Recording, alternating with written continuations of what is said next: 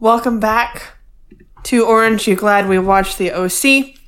El podcast donde vemos y discutimos el programa de televisión estadounidense seminal de principios de la década de 2000, The OC, y también mi español es impecable, no puedes picotearlo.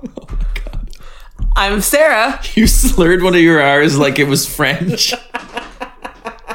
They're close. Oh my god!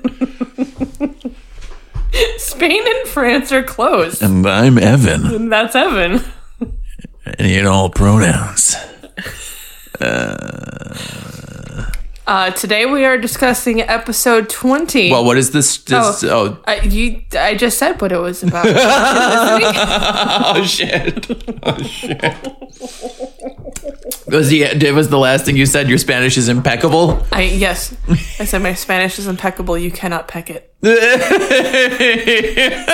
Obviously. Oh shit! Oh god! Today we are discussing episode 20, season 1 of the OC. Oh yeah, shit! This is the 20th fucking episode. This podcast is almost old enough to drink. Whoa! Whoa! Because in podcast years, it's every 2 weeks. And like last episode, we're recording this fucker again on a Thursday. Because our weekend calendars are very, very full. Quite suddenly. Of, like union meetings and going to things and buying bras and stuff like that. It's all sorts of exciting shit. Exciting shit, motherfuckers. Why are you telling them that I need a bra? They wouldn't assume that. They're cool. I considered getting a little bra for my teeny titties. Why are you telling them that? I have nothing to hide. I suppose. These fuckers ain't never seen me, except the fact that most of them have. Because they live in the same block as us, basically. You would want to start with a bralette, I think. Yeah. That's probably fair. Okay. Also, you would just know you would hate it. You would just feel it all the time, and you would be like, what is this on my skin?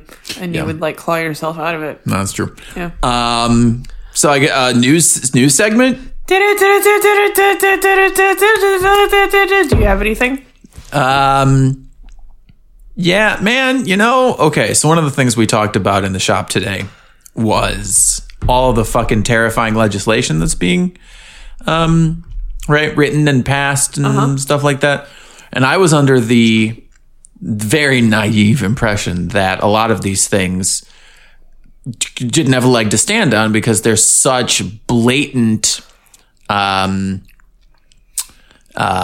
what would it be? They blatantly disregard the First Amendment, right? The right to free speech, right? But someone in the shop who is more astute than I am, shout out to Jacob, said that that's the whole point, that all of these legislators passing these horrible bills recognize that they will eventually come before the Supreme Court, and they're banking on the fact that the Supreme Court has been stacked with so many conservative fascist judges that they will rule in favor of the legislation, thereby codifying it into law and setting a very dangerous precedent. So something that I thought was like a tiny silver lining in my head, like, I thought to myself, well, there's no way this shit will pass because it is so blatantly against free speech. I was like, they're just doing it to rile up their base or whatever. Jacob was like, oh no, they know exactly what they're doing. And there's basically no way that these fucking asshat justices aren't going to just pass this stuff because they don't give a shit. So That I was very sad. It is also partially to rile up the base, though. Then it made me very sad. I was very sad then.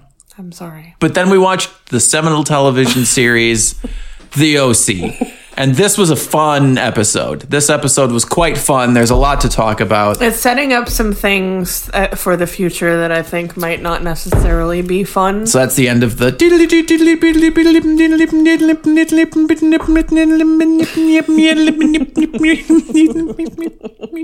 Yes. This episode, I'm also, again, we're going to try and keep it under 3 hours. Mostly because we have to go to bed. Yeah, mostly because we are tired. Yes. And needs our beauty rest. Yes. So, we start out. We're going to just get into the episode. Here we go. Here we go. Just hold your nose and jump in. Lie back and think of England. We are doing the thing in the opening scene where we're paralleling a conversation between the boys and the girls. Both Ryan and Marissa are separately wondering to Seth and Summer how the two of them are going to be friends. Because they express the desire to be friends, but also I think this is the first time it's brought up, they have nothing in common. They liked, I think Marissa doesn't allude to this until a later scene, but we'll touch on it now. Essentially, they like fighting about Oliver and Luke and making out. And that is not the basis of a good platonic friendship. We're also like square in the time where men and women can't be friends was in the culture. Yes. I think. Was it Harry Met Sally that introduced that as a sort of as a running... A truism? Yeah, as a trope? I can't answer that question. It was the first time that I became aware of it, but there was probably stuff about it beforehand. Okay. Readers. Listen, let us know. And right, because this is the first time I think that somebody says, it was Seth. Seth says, "Were you ever friends?" Yeah. It's going to be a question that a lot of people pose throughout the episode. And then, okay, while they're all having these conversations, we cut back to Ryan and Seth, and the reference material that I'm using says Ryan's cell phone lights up, but I'm pretty sure it's Seth's cell phone? It is Seth's cell phone, yes. Because Seth specifically says... Like, I don't know this anybody. Is probably summer now. Yeah. Because evidently they got over the awkwardness of their fucking. Uh-huh. Like, now they know how to fuck real good. Yeah. Somehow. So he's like, this is probably the little minx now. Yeah. Raring for that D. Yeah. Or he says something along those lines. Why? This is very confusing to me. Why wouldn't Ryan have his own cell phone?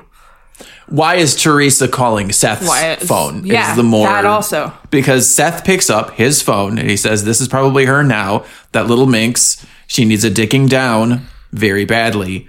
A Seth Cohen dicking down is what he basically says. Uh-huh. Then he picks it up because it's his phone. Uh-huh. And he's like, yeah, baby, you want to get dicked. And it's like, oh, it's Teresa. Yeah, here's Ryan. It's a little confusing. I think they have a throwaway line that says something as to why she has his number. Well, I mean, it would make sense if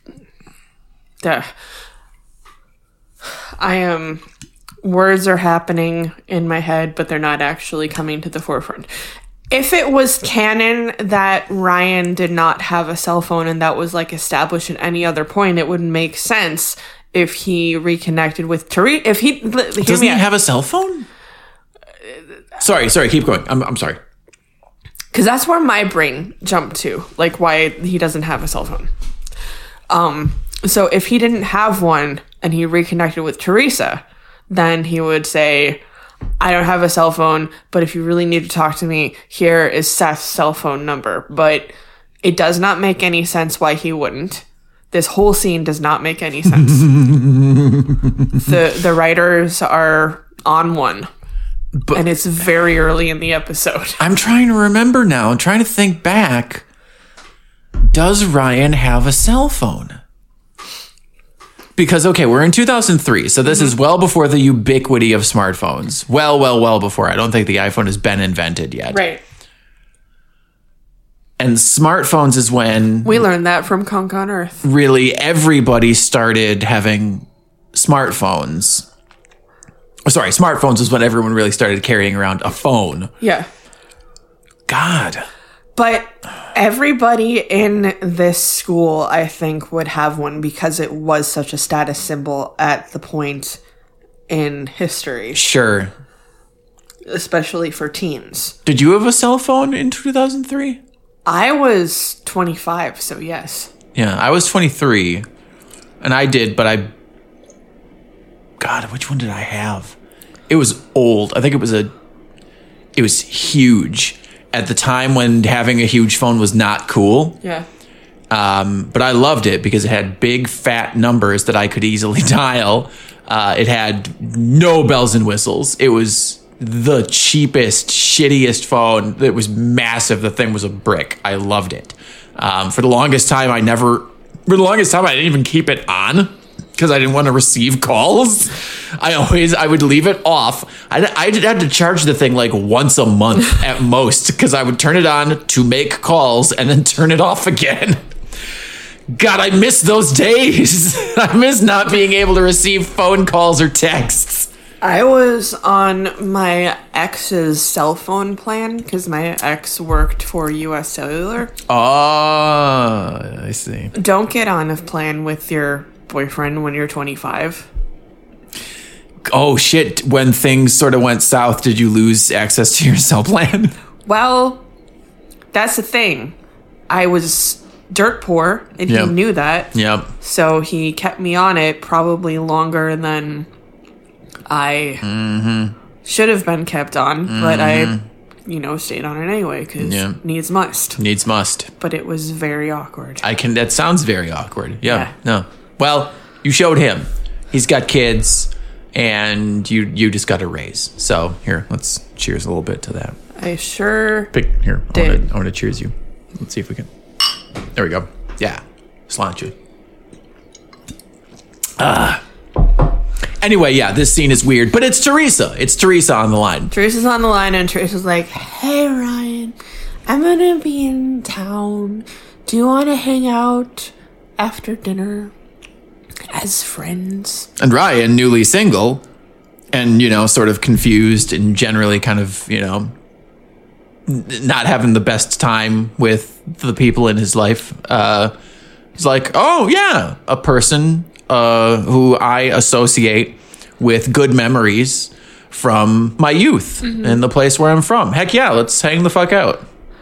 I do want to put a pin in this for later because it does seem like he's much more congenial and vice versa with the Coens in this episode. Yes. Everybody seems to be getting along pretty well. There's even a point where Seth, talks about what's going on with Ryan. It's like they've heard us complaining. Yeah. all 19 previous episodes. This episode, there are some episodes that feel like a slog, where I'm like, oh my God, like a lot of, before I became Team Oliver, a lot of the Oliver, which looking back on it now, was just a defensive measure, I just needed to, really, it was Stockholm Syndrome, because I was being held captive by this plot line, by this story device. And I was like, okay, no, you know what? Yep. Now I'm associating with my captor, that's it. Yeah. So before I became Team Oliver, the whole Oliver plot line was painful for me and a slog. This episode was a delight. That's where I'm at with the Julie and, well, that is giving me life. We will talk about that. We will talk about It's giving me complicated life. Very complicated life. Because we've talked about this. We have. And we have to keep fucking talking about it. So another thing that is noteworthy about this phone call with Teresa is we show Teresa's end of the conversation, and Eric Balfour from 6 feet under is like, hey baby, while she's on the phone. She is just hung up. She's just hung up, and he's like, hey baby, will I see you later? And she's like, yeah. But we see her kicking the edge of a suitcase under the bed. So what he actually says, so first off, he is very shirtless. And I can't exactly remember where the camera is playing. But he's just obviously come out of the shower. He's toweling off his head. He has a fabulous body. Like, dear God. But anyway, he's like, hey, baby, who was that? And she says, wrong number. Oh, and that's he's right. like, ah, yes. And then she kicks the suitcase a little bit underneath the fucking thingamajigger. Yes. So we are led to believe. Establishing Teresa as an unreliable narrator. Well, I don't think she's an unreliable narrator to us, the audience. I think she is. See, okay, I'm glad that they didn't go in the direction I was afraid they were going to go in. Because I was establish her as a filthy liar. Continue. To him. To that guy. To what's the guy's name? What the character's name? Eddie? Eddie. Is it Eddie? Eddie. Okay. So this was my thought. Not knowing a whole lot about the Eddie character. Oh, did you think he was like abusive? Exactly. Yeah. I was like, oh, is she trying to flee? Because in that little scene, we only have 3 pieces of information. She has called Ryan. Mm-hmm. She is leaving. She is not telling Eddie that she is speaking with Ryan and that she is leaving. Those are our 3 pieces of information. And this show is certainly not going to shy away from, if it wants to, having a plot line about Teresa escaping a potentially abusive relationship. I'm really glad that it didn't go there in this episode, and it helped me enjoy this episode more. Oh, in the 11 years that we have left recapping this television show, it's going to go to some domestic abuse places. I mean, I would assume at some point. 'Cause hopefully it's just none of the characters that I know and like being abusive. We'll find out. Don't spoil it for me. No spoilers. No spoilers. But yeah, then we go to da da da da da da da da, right? Or was it before that? It doesn't matter. The audience doesn't need to know if we were da da da da daing at that point. Right. Now we're back at school, and there is some awkward conversation between the core 4 again. You're correct in that Marissa says hi in fairly unhinged ways.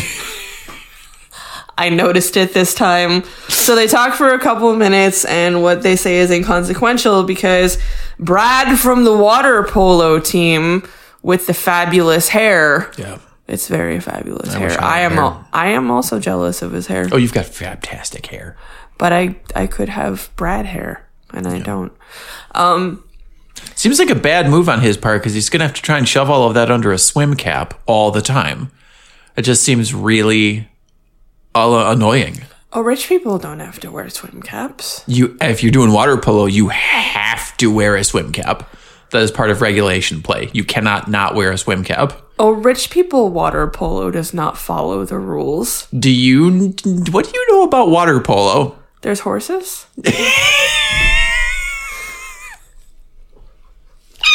Oh my God. People try to drown each other? I mean, we'll watch some water polo later. Trust me, you have to have your... Honey, it's a defensive thing. Like, if your hair... So, if your swim cap comes off, the referee will blow his whistle. And, well, that was very gender essentialist of me. The referee will blow their whistle. And you have got to get your cap back on because you are not allowed to be in regulation play without your cap on. Additionally, if your hair is all out like that, someone is going to grab that and yank it out of your damn skull or force you under the water with it. Like, it's like rugby. You don't want to give anybody a handle to grab onto. That's hot. Hotness aside, he comes and he's like, hey, Summer, so there's going to be what are they fundraising for? Do they even ever say? The water polo team. We're fundraising, and for some reason we're doing a kissing booth. I have questions. I feel like even by 2003 standards, this would be a little bit reprehensible. I've got questions. I've got questions for these school administrators. I've got questions for these parents. I've got questions for these children. I have questions for the inevitable cold sores. And also, let's look back at what we know about one Summer last name. Roberts. Thank you. Did I ever know that? It doesn't matter. Let's look back all the way to the early episodes of this season. Okay. What do we know about Summer? Way back in 2002. What we have a count from Summer, don't we, Sarah? We do. What is that count? Ew. Correct.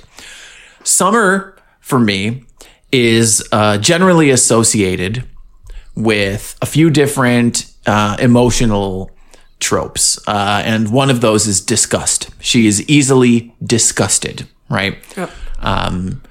For the first, I want to say like 10 episodes, she was generally disgusted by Seth Cohen, but also more broadly disgusted by the majority of the population of the school she attends, right? So the writers of this show... It's more like an existential ew, I think. Sometimes it's a very guttural, nauseous ew. Yeah. Sometimes, now I will say this, the writers of this show obviously use Summer and sort of manipulate her character to round peg, round hole, move the plot along, right? Yep. I'm going to cite Candy Striper Summer as one of those circumstances where the writers went, whoa, shit, we need to be able to sneak them into this hospital. Summer's a Candy Striper now. Sure. Okay. I didn't mean to talk over you. Do it, please.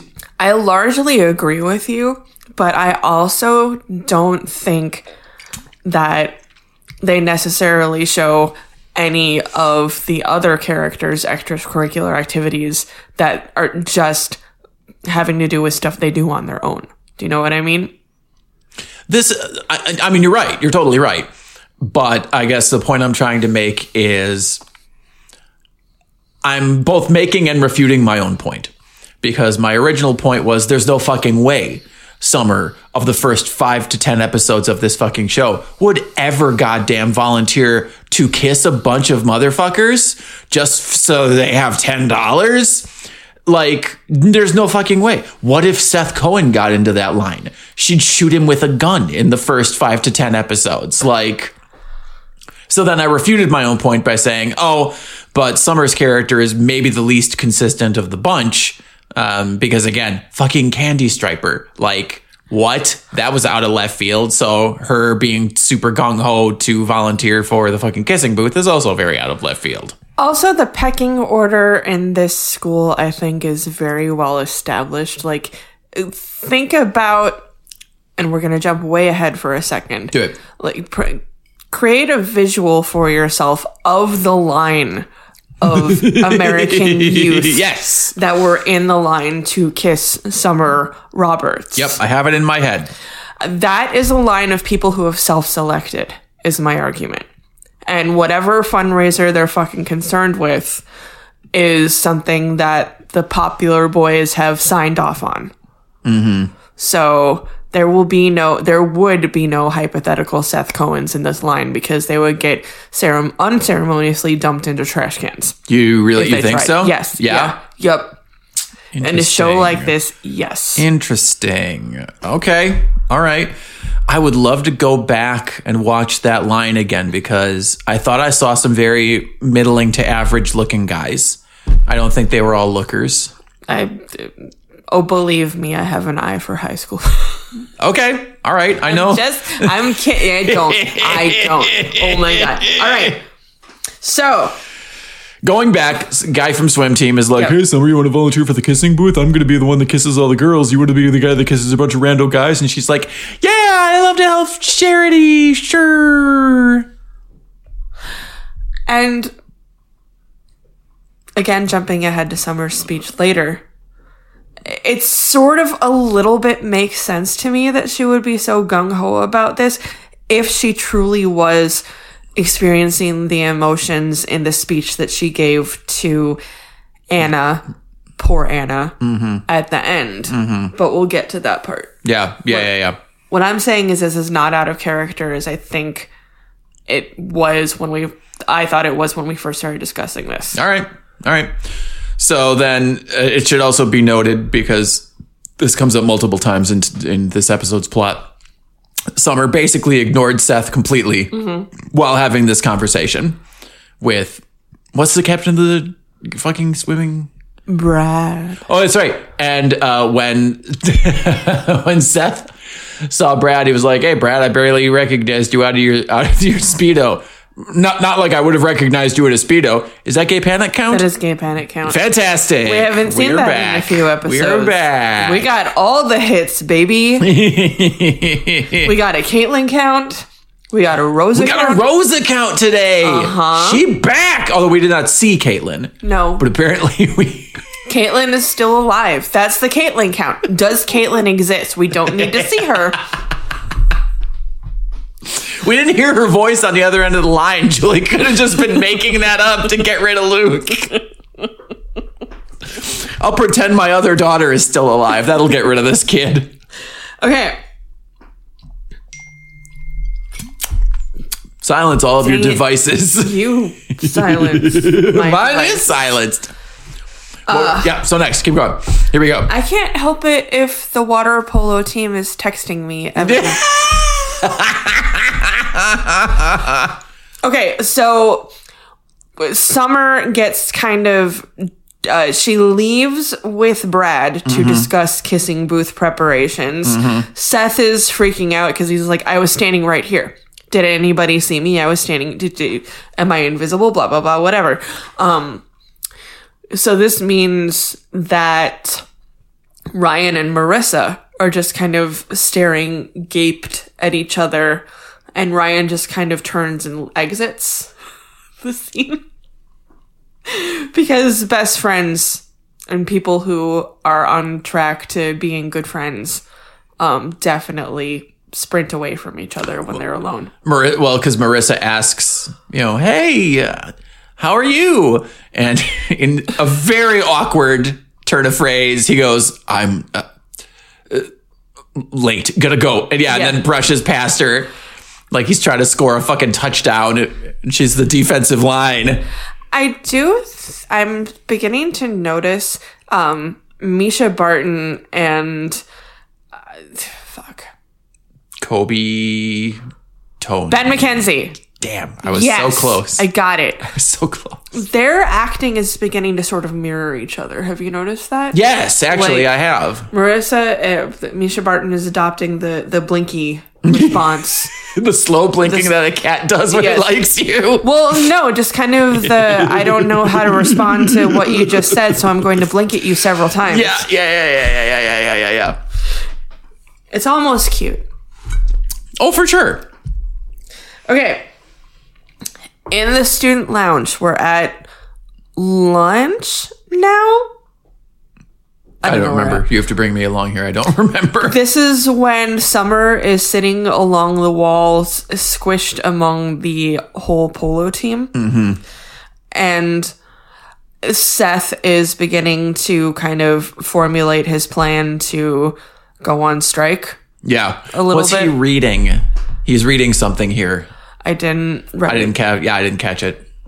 It's a book. He's reading a book. We get it, guys. Seth reads books. Oh shit, there was a scene before this though. Because what's her name catches him in the hallway and we're like, oh, she still fucking goes here. Oh yeah. He has a little scene with Anna. Yeah. And Anna, and he apologizes. He's like, Oh, yeah. She's like, so I guess you and Summer are a thing now, huh? I can't say I'm surprised. That is why I dumped you. And he's like, look, I know, I didn't intend to have it happen. It just sort of happened quickly. And she's like, fine, whatever. I had a good trip to Pittsburgh. Home of ketchup, Mr. Rogers. What was the third thing? I can't remember. Me neither. It hardly matters. Readers. What's the fucking name of our Tumblr again? That people are supposed to be interacting with. Oh. And never will. YGWWTOC.tumblr.com. You fucking picked it, man. Yeah, it makes sense. Anagrams. That's not an anagram. Acronyms? Yeah. Acronyms. What's an anagram again? Anagram. Oh, as if you rearrange the letters of one word, it becomes another word or phrase. Yes. Yeah, okay. So anyway, he has a quick catch up with Anna, so we know where she's been. And poor fucking Anna. Justice for Anna. She deserved way fucking better. She's still dressing like an absolute maniac. That's what we love about her. Yeah. She's our little maniac. Yeah. But she has to fucking come to terms with the fact that this boy that she really liked, and for all intents and purposes was basically perfect for her, and she for him, is into this fucking putz for some reason, and this putz is also into him for some fucking reason, despite the fact that they have literally nothing in common. Maybe this show... Well, and this show has actually said so explicitly. It's like, opposites attract. You don't gotta fucking like anything the other person likes. You just gotta fucking like their eyebrows. Or something. Yes. But anyway, that's the scene prior to the scene that you are about to discuss, where he's sitting on the couch. He's watching Summer basically get a train run on her by the entire fucking water polo team in the middle of the goddamn break room. He's reading some kind of comic book or something and just seething silently. And that's when Anna plops down next to him. Take it away. And she's like, this is the conversation where she says that he has to make a big gesture to... fight for her or whatever. The show is really big on big gestures. It really is. I don't know if this is not where she says that. She does say that at some point, but this is where she's just like, so she's totally ignoring you. And he's like, no, she's not. And she's like, yeah, she's obviously ignoring you. And he's like, no, everything's fine. We're great. We're the best couple ever. And she's like, okay. Yeah. And she did. Yeah. And she leaves. So then we get the male gaze shot from hell. The camera starts on a pair of high heel stiletto shoes. Stiletto shoes.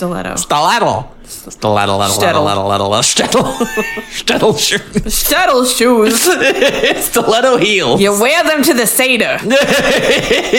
What is this voice? I don't know. I love it. I'm so turned on right now. So it starts on the heels. The music is basically burr, burr, burr, burr. Yeah. I've been trying, baby. That was really good. Thank you. Yeah.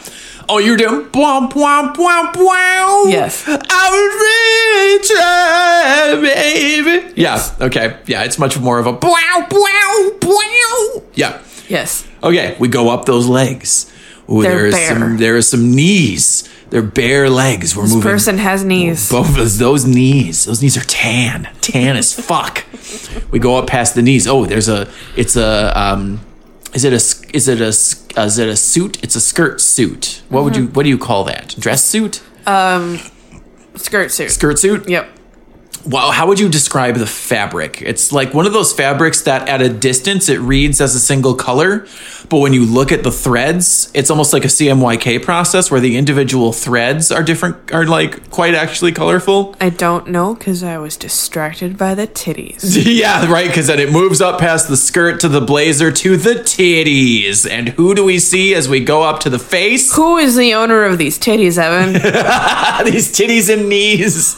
It's one Julie Cooper. who is At the school.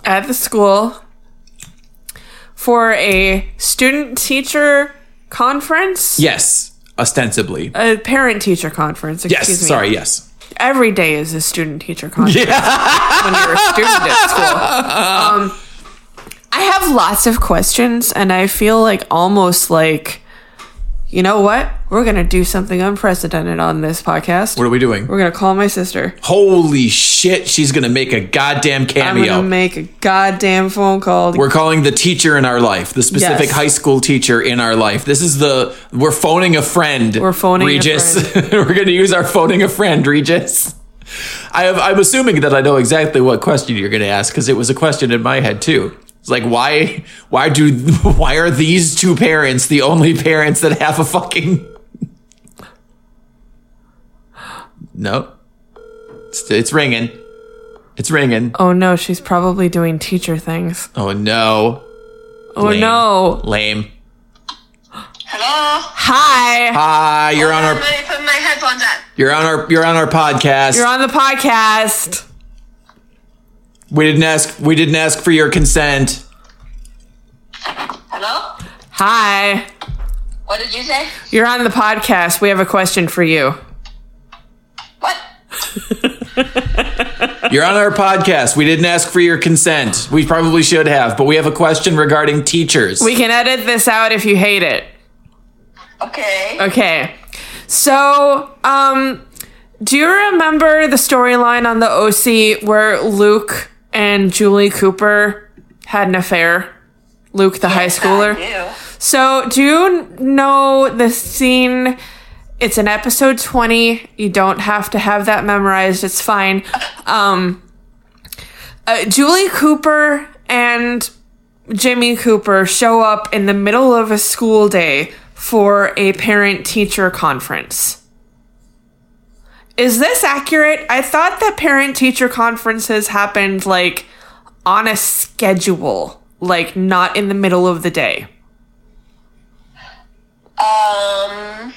And it's not like a disciplinary conference. It's to talk about how well Marissa is doing. Yes. Different schools do different conferences different ways. Like, we have had drop-in conferences where all the teachers are in the gym. Okay. And the parents just come and talk to you, and they don't have appointments.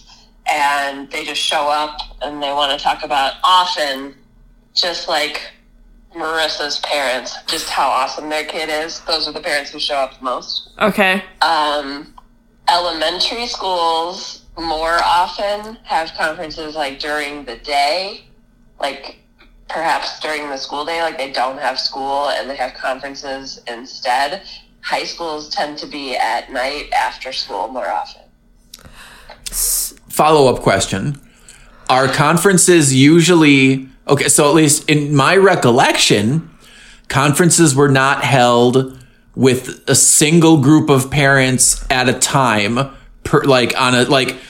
Obviously they were held with a single group of parents at a time, but like they were held like with multiple groups of parents coming to have their individual meetings with teachers, and not just a single pair of parents coming on a day in a deeply inappropriately low-cut blouse.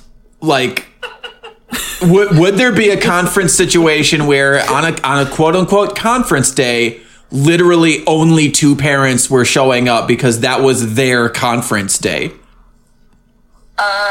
Probably not. Sweet. We're going to add this to the list of things that the writers don't know anything about on this show. Sometimes you teach classes that, like, not many parents feel the need to have conferences.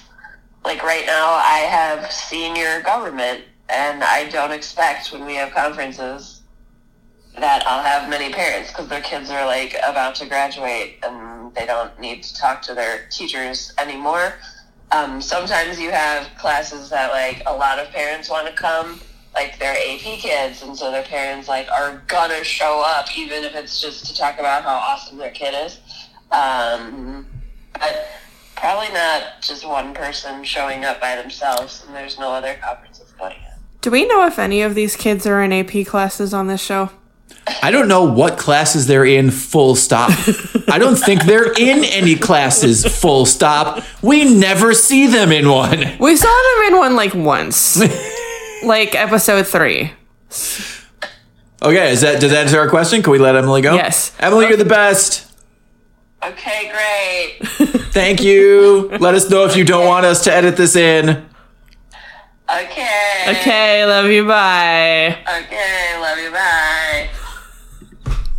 So it's as we thought. This would not be fucking happening in a Correct. school setting, so this is just It is 1,000%. merely a mechanism for Luke to run into Julie Cooper and go humana, humana, humana. And it's also a mechanism for Julie Cooper to say one of the most unbelievable lines ever committed to fucking paper for a character to perform in a fucking piece of media, which is, she says it to Jimmy. Uh-huh. And she says, "It's obvious you're so involved in Marissa's life." Yes. You paused and you were like, "He's the fuck what now?" None of you are involved in Marissa's life. I don't think you've seen her in episodes. Does this count as an extracurricular activity that they don't feel the need to televise on this show? Being involved in their daughter's life? Right? Yeah, it must be like classes. We Taking just her don't to see therapy? it. It's not important enough to show. The therapy that she's in still? But I love, she shows up in the school. Luke, basically runs up like a Warner Brothers wolf with his eyes boggling out and his tongue unrolling into a carpet that she walks on top of. He's like, gee, Julie? No. He's like, gee, Miss Cooper, good to see you. You're looking good. Then he walks up to her in almost like too familiar a way. And she's like, "Luke, I'm a parent. I'm a parent and you're a student. We can't do this." Yeah. And he's like, "Oh, what do you mean? We're done?" And she's like, "I mean, not here. I'll see you tonight."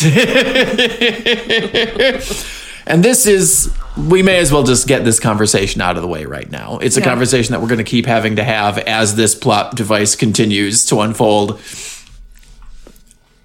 It's gross. It's gross. It's unnecessary. It's right. Why is it okay that he's a boy and she's a girl, and it would absolutely not be okay if it was reversed? But again, I feel like we covered this ground last episode a little bit when this whole thing started between the two of them. And much as you were Team Oliver for that plot line, this is where we are now. Mm-hmm. We live here. Yeah. And I need to sort of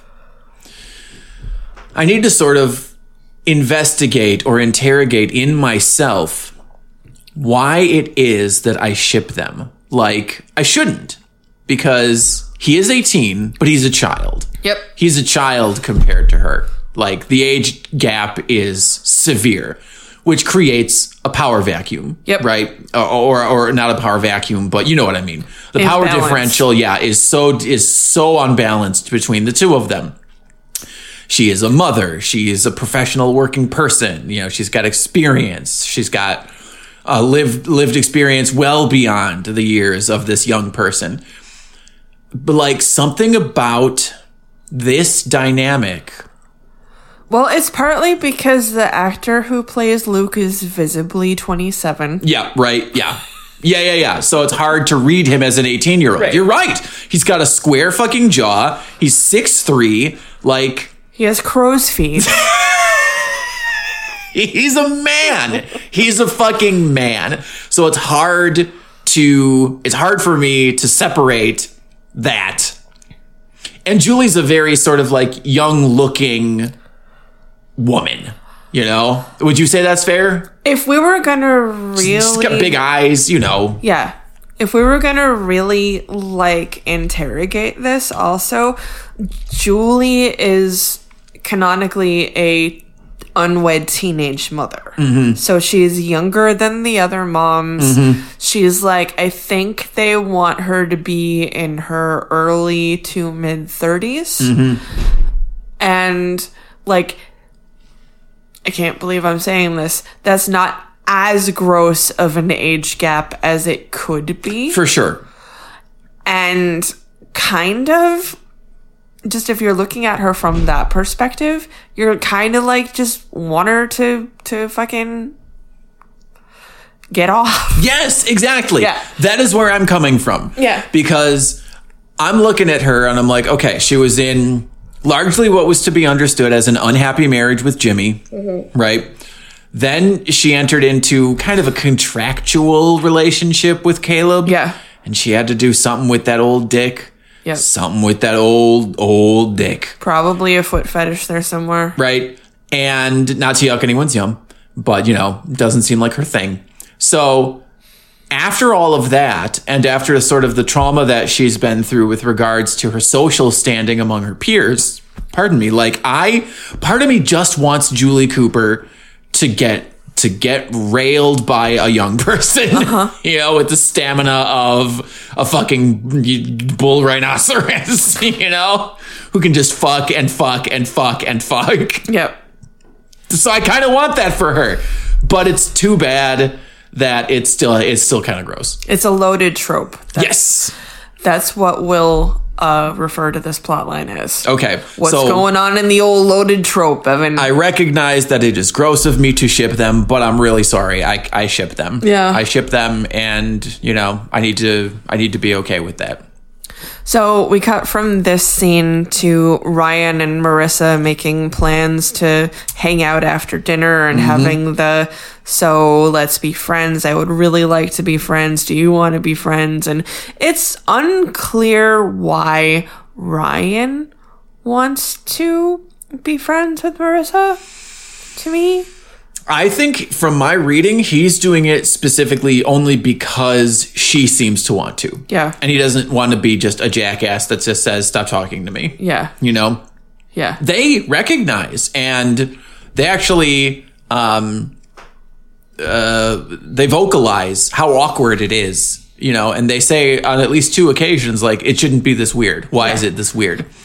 But that, again, to the point of the other characters, they were never really friends. No. You know? He showed up like James Dean on the driveway and was like, do you got a light? And she was like, swoon! What did he say? What did she... Oh, she was like, who are you? And he said... Whoever Who do you want me to be. I would have absolutely dropped my panties. Hundo P. Yes. Smoking bad boy next to your house. Yep. So he apologizes for kind of how weird he was in the morning, and she's like, can we be friends? And he's like, yeah, you should. Oh, she's like, what about we hang out tonight? And he says, tonight's not good. And she takes that as right. Teresa, she takes that as a brush off, like, okay, we don't have to be friends. And it's like, bitch, no, that's not what I said. I said I'm busy tonight. Jesus Christ. But he tries But that tracks with high schoolers, and that tracks with everything that we've been told about Marissa as a character. Everything is the goddamn end of the world with this person. She's 17. So he's like, okay. How about after school? Yep. And she's like, yeah, great, cool, okay. So they make that plan, and when do we get to Adult World? Because there's the C plot line. It is not in order in this reference material that I am looking at. It's fine. Because it says... At some point, we're going to establish this before we get into the scene that this is discussing clearly out of order. Okay. At some point, there's a scene with Sandy and Julie. And Julie is like, the fuck is his name? The guy. Caleb? Carl? No. The guy who... Sean? Uncle Sean. Yeah. Something Shaughnessy. Yeah. Did you say Julie? Did you mean to say Kirsten? Yes. Okay, that's what I thought you meant to say. Women. Titties on the mind. I know. Titties on the mind. I know. Kirsten and Sandy are talking about Uncle Sean, who has gotten a charge. It begins. Caleb calls Kirsten into his office. She's like, "Hey, Dad, we're very confused by what she's wearing because it appears to be a top that is a man's tie." Yeah, I thought it was a snake. I thought it was like a reference to the Britney Spears VMA performance, but with a blazer on top of it. I'm a cold-hearted snake. That is Paula Abdul. Are you kidding? You've been telling lies. I know it's Paula Abdul. It just is, you said snake and it gets stuck in my head. Yeah, so it looks like she's Beetlejuice because she has she's got like this black and white striped tie shirt with like a bright white blazer on top of it. And her hair, you said she's growing out bangs. Mm-hmm. It is the most they have put her and Marissa's hair in a lot of confusing things. This is one of the most confusing things I have ever seen. 2003 was a really confusing time. So I just want to try, okay, so her hair on the sides is perfectly straight, like a rainbow, like the way children draw hair, yep. You know, where they just sort of draw it like a halo around your head, right? Yep. But then she's taken the front of her hair and it is shellacked straight back over the top layers of her hair. And I'm assuming it's got to be clipped back there or something like that. Like, do you see where my bangs are now? Yeah. I could do that. Yes, but it would look weird if you had shellacked the rest of your hair flat down and shellacked that back over it. I'm just saying it looks like bad 3D character design from a low poly PS1 game. Like, it looks fucking strange. Yep. But anyway, she comes in. He's like, "Kiki, I need a favor from you." "Yeah, Daddy." Uncle Sean, he was drinking again, and he found himself in the wrong hotel room accidentally, and now someone's pressing charges. And I was wondering if you could ask Sandy if he would be able to help. And she, kind of standing up for herself, is like, "No, Dad, if after all these years, if you want Sandy to help, you need to ask."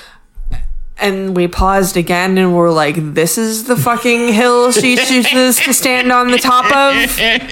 This bitch. This fucking bitch. She literally broke up with Julie for Caleb. For him, yes.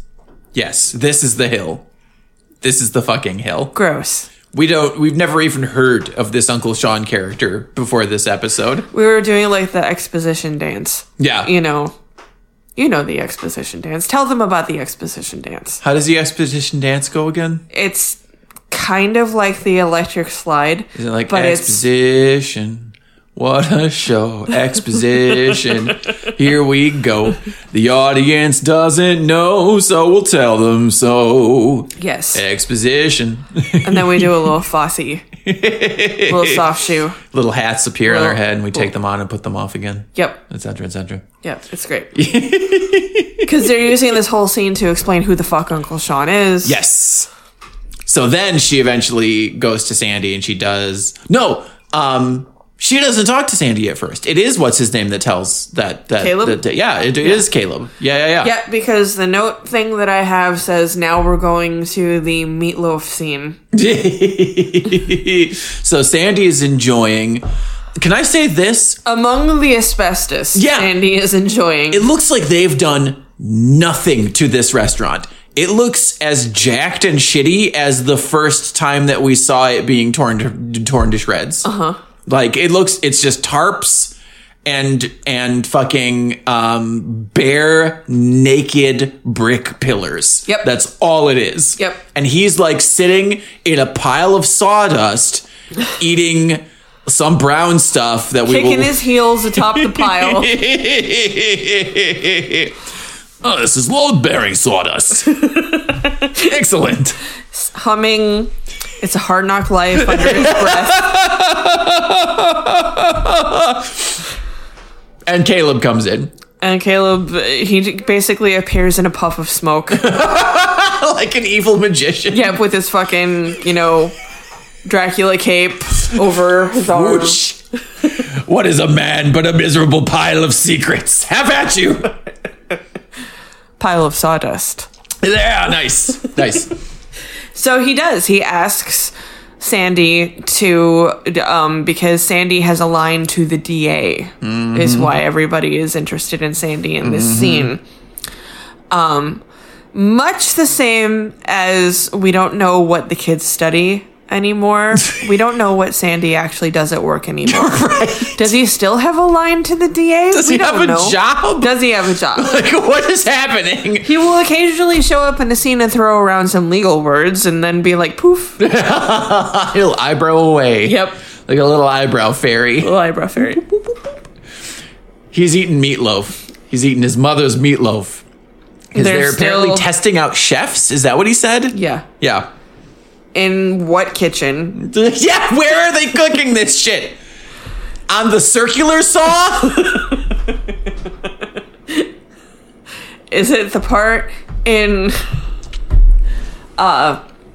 Legend of Zelda where the ground is hot enough that you can just Cook shit cook food on it?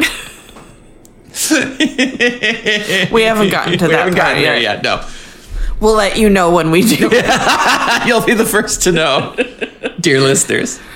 So, Caleb is like, hey, would you do me this salad? And Sandy's like, bitch, no.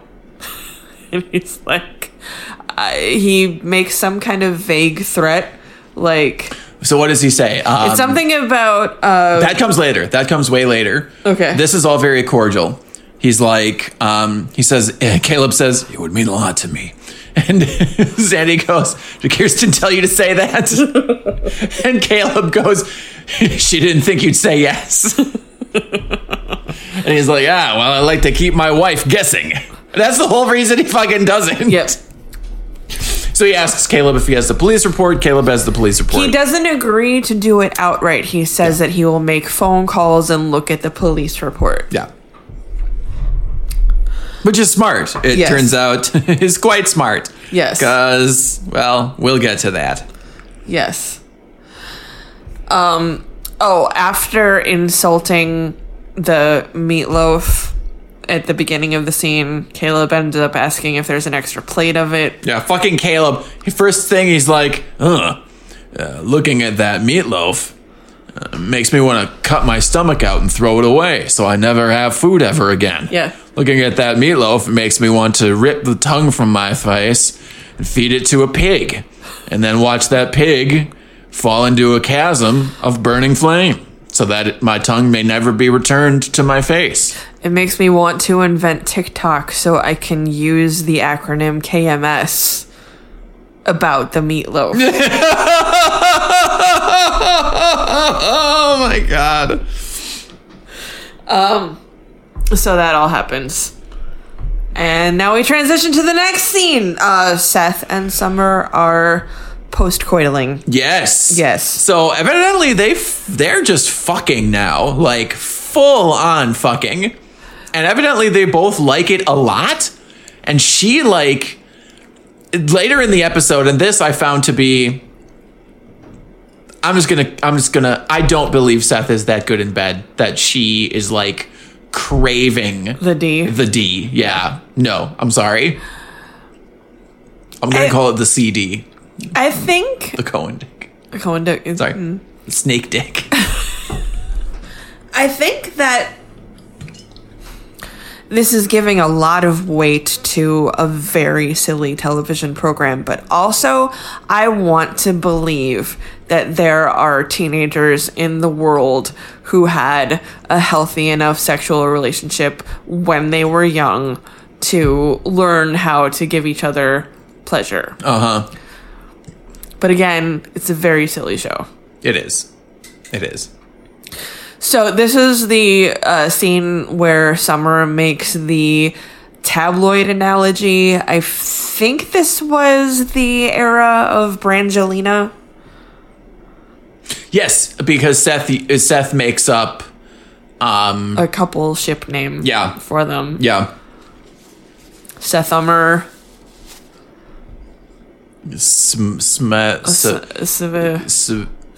Ceviche.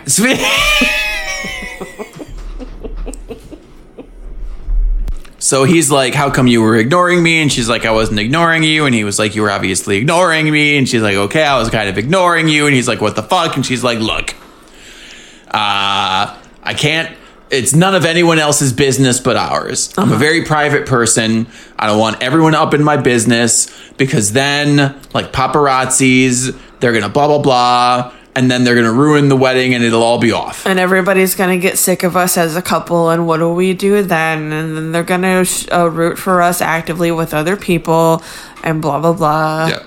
And pop culture analogy. And she does end it by saying, like, and then the wedding will be off or something like that. And it's, again, my reference material says Seth buys this. I think it's unclear whether Seth buys this. I think they kind of cut away before. She basically just, like, inserts him into her vagina, and that's what stops them from talking about this. Which is effective. It's an effective means of discourse. Zelensky, take note. President Zelensky of Ukraine? Yeah. Oh my God. Are you insinuating? No, let's live here for a second. Are you can't get away from this one. You've said it. Now I'm going to examine it. Are you insinuating that to deal with the crisis of Russia invading Ukraine, where did your brain go from there? That he should insert show hole.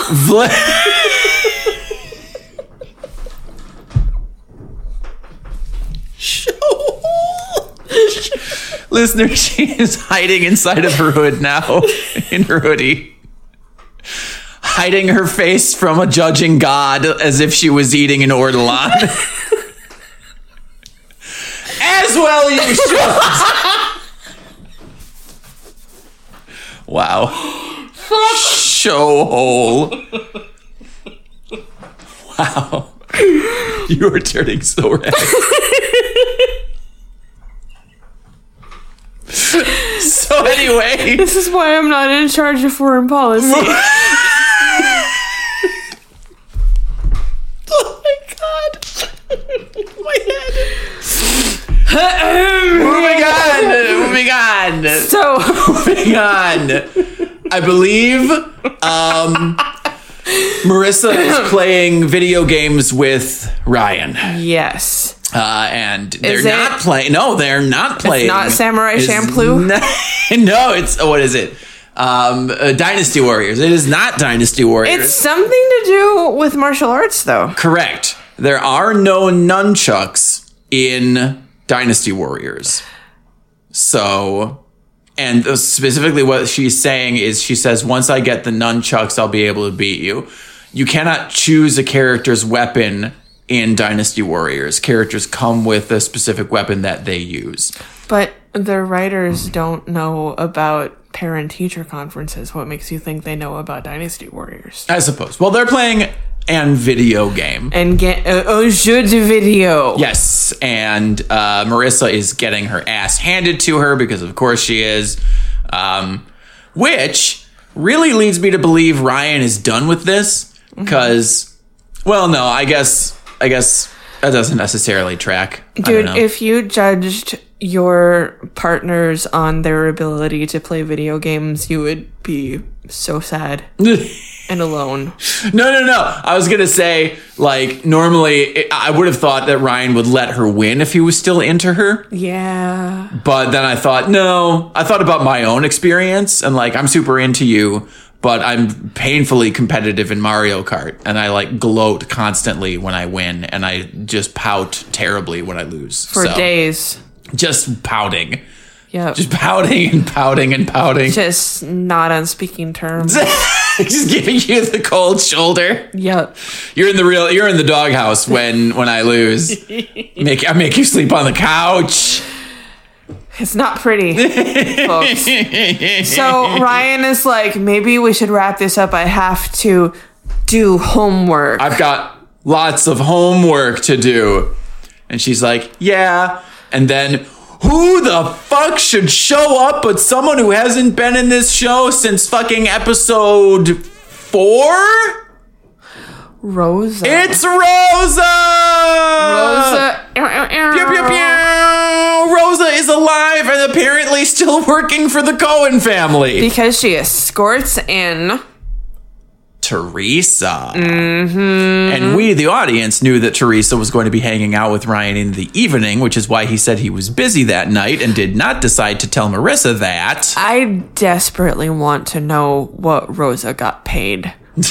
Rosa, if you're listening, write to the Tumblr. I would love, we should just look up the actor and see if she's done anything since the OC. Yes. We'll look it up later. We will not subject you to Sarah and Evan to a Google. No. So Teresa's like, hi, I'm early. And the audience is like, of course you're fucking early. Why the fuck wouldn't you be early? And what does Marissa say? She's like, oh, that's fine. I should be going. Ryan's got a lot of homework. And she sees herself out.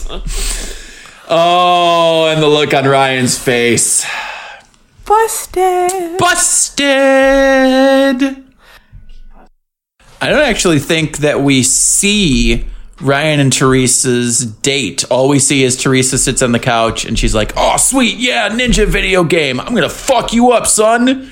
Yeah. And Ryan just looks sort of sheepish as he's like, no. Yep. And we go to commercial break. Yep.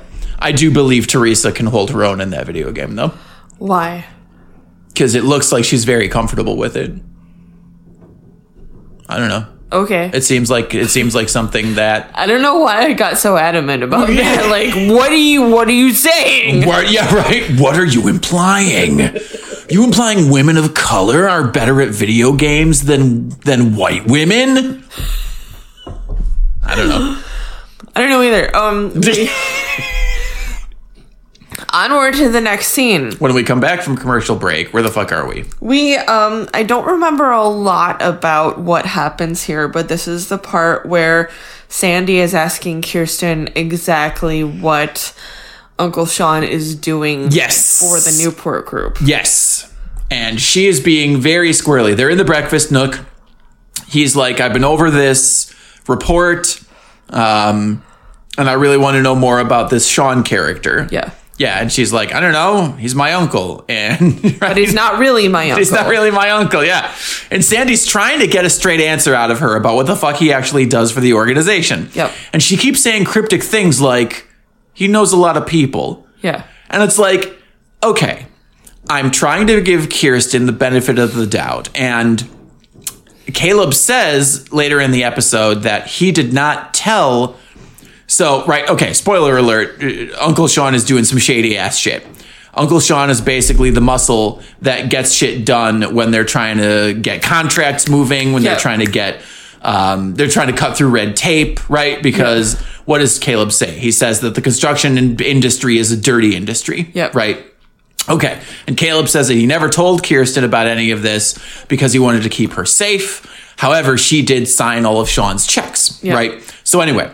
she's not doing herself any favors because that revelation comes later in the episode and she's giving very evasive answers. She's giving, as we say, bupkis. Yeah. Vagaries to the left and to the right. Yep. I don't know. He knows a lot of people. He greases wheels. He shakes hands. He kisses baby. I don't remember what she even says, but we're really not getting any information out of her. So Ryan comes in and is added to this scene at some point and ends up mentioning the fact that Teresa is going to stay in Newport for a while. She's taking, quote, the semester off, end quote. Yeah. Can you do that in high school with, like, impunity? I don't. Is it your gap year? Do you get one? Is she like, I'm studying abroad. Is it their Rumspringa? 20 minutes away. I'm studying abroad in Newport. Yeah, you know what? Maybe the writers just don't know how anything works. Like, they don't know how school works. This is my working goddamn theory. They don't know know how prison works. They don't know how anything works. Are we? I think we've officially added a "Do the writers know how this thing works?" count. Yeah, they don't. No. They really don't. The answer is always no. The answer is always no. Or if they do, they don't care. Yeah. Yes. Whatever keeps the story going. Correct. Just move it along. We need Teresa in Newport. Sure, she's taking a year off. Fucking in Newport. But also, this is what Teresa has told Ryan. Oh, correct. Yes. Who is credulous because so many people in his life have given him reasons to trust them. Yes.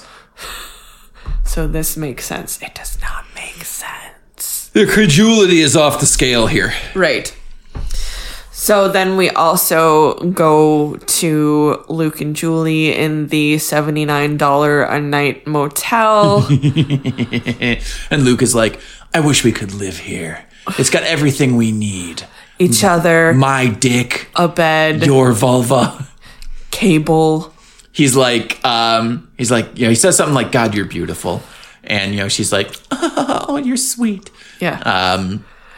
And she needs to hear that. She and needs to. I'm so mad. Right? That an 18-year-old, we do also establish in this scene that he is 18. Yes. And this is just a little grody and not illegal. And thank goodness. Yes. Yes, because it was fully illegal when what's-her-name was hitting on Ryan. Because he's only 17, right? Yeah. Well, I mean, you can get squirrely about the ages of consent in various states. Yeah, but we're not in fucking Arkansas. No, we're not. So this is also the scene... I'm not going to Google what the fucking age of consent is in California. This is also the scene where we get confirmation that Caitlin is alive because she calls and she's outside of the house because she forgot her diorama. Right. For school. And let it be noted, they are fucking before school. Yeah. They're fucking before school. When the fuck does school start? Like, for real? Yeah. Are we led to believe that they spent the night? Okay, now it makes sense. Because I'm like, he's not dragging his ass out of bed at like 5 a.m. to get to this fucking hotel. I don't know. He's on the soccer team, which exists still. They get up early for shit all the time. Anyway, you're right. And actually that makes sense with what what the story says. Because she said, I'll see you tonight. Yep. So my guess is, they've spent the night there. Okay, this is like their little love nest. And he's like, he keeps putting his shirt on. And he's like, I should get going. I've got homeroom today. And she is so like, oh God, you have homeroom. Yeah. Because you're a child. And she breaks up with him temporarily. Yeah. As we will see in a couple minutes. She's like, we can't do this. You're a child. I'm a mom. And then Luke and Teresa cross paths while Luke is exiting the scene. And they obviously don't know each other. So there's not a big reveal here. But we as a viewer are like, da da da! Da da da. Teresa is staying at the Mermaid. Yep. The name of this little motel. Yep. All right. We find out that they're staying next door to each other, essentially. It's so fucking funny. This is Chekhov's motel. I was really surprised that they didn't take advantage of that this episode. Oh, girlies, it will happen. I would assume Don't you it would even have worry. to happen. Yeah, yes. I'm not even worried about it. Maybe Marissa will even OD again. Who knows? So where do we go after Luke and Julie's little tryst? Now we're back at school, and Ryan and Marissa are having lunch together. Yes. Yes. Take us into this scene, Lil Evie. I don't remember anything about it. Sorry. They were talking about what Teresa is doing in Newport. Yes. And they were also talking about... So, yeah, he was like, sorry, I just should have told you that she was going to be there, that we were hanging out. Yeah. I don't know why I didn't. And she was like, I also don't know why you didn't. Like, if we're going to be friends, right, essentially, it shouldn't have been a big deal. And yet it kind of was. Yep. Yeah. So they're trying to figure out if they can be friends, if they were ever really friends to begin with, what that looks like for either of them. I don't remember a lot of specific dialogue from this scene. It's fine. There's so much dialogue. But what's accomplished in this scene? They decide that they're going to hang out again. Yes. They're like, okay, yeah, let's hang out again. She says, I want that rematch anyway because I need to get those nunchucks and stomp the yard with you or whatever. Yep. Yeah. Because they said stomp the yard. I don't think they did. No, they didn't. She's like, I'm gonna rock, paper. I'm gonna floss my teeth with your dick. With your thin, stringy dick. This is also the scene that I had confused with an earlier scene where Anna is like, you gotta stand up to Summer. Yes. For ignoring you with her whole ass body. Yes. And brain. Yes. How does she come upon him? I do not recall. It doesn't matter. It doesn't matter. I do. This is where we stopped and we were like, what the fuck is she wearing? Yes. This is absolutely in the what the fuck is Anna wearing they corner. were walking outside, weren't they? Yeah. Do we do the what the fuck was Anna wearing corner now, or do we do it later? Now. Let's do it now. What the fuck is Anna wearing? So I described it as Where's Waldo Meets the Renaissance Fair. Yes. So what was on her bottom half? Did we even see? It was like a brown corduroy skirt. Okay, I also thought I saw corduroy. So Yes. we're on the same page. Okay. Yes. On her top, listener, let me say, her hair has been less aggressively spiky this episode. It's a much more natural shape. She's growing it out a little bit. Yeah. So it's way less, because, I mean, like, it was aggressively spiky before. The highlights are deeply aggressive, but the shape is fine. Her makeup is just as painted as it has ever been. Is it the pink eyeshadow? Yeah, it's always of color. I mean, whatever. She looks great is the thing. Like, this actor pulls off these looks effortlessly. Yeah. Okay, but then 2 shirts, as always. The girl loves to layer. So on the top is a silk cap sleeve peasant blouse. Yep. Right? Underneath, there are those ties. yeah, they're not buttons, they're not eye and hook, they're like, It's not a corset, but it's kind of approximating a corset. because it's laced. Yeah. It's a laced up front, right? Which is my literal least favorite kind of top. Well, when you have literally no breasts, you can pull it off, though. And she has literally no breasts, which is fine. So then underneath that, she's wearing a 3/4 sleeve, thin red and white striped boat neck t-shirt. And the accents at the sleeve and the neck are either brown or black. Yes. It's confusing. Our brains are still scrambled a little bit. I would love to have the confidence one day to dress as confusingly as this character dresses.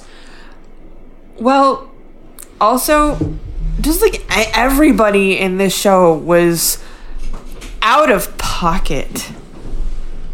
That is a Lala Kent reference, which you would not understand. So what does it mean in this context? In this context, everyone is dressing like they're making wild decisions. I am thinking of Marissa in the weird corset top. Yes, what the fuck was that? We didn't even talk about that. It's a full corset with like a white bodysuit. Yeah, but it was like a weird velvet black corset. Yeah. On top of a long sleeve white, crew neck t-shirt, or maybe a bodysuit. Yeah. So confusing. Everyone is just off their banana.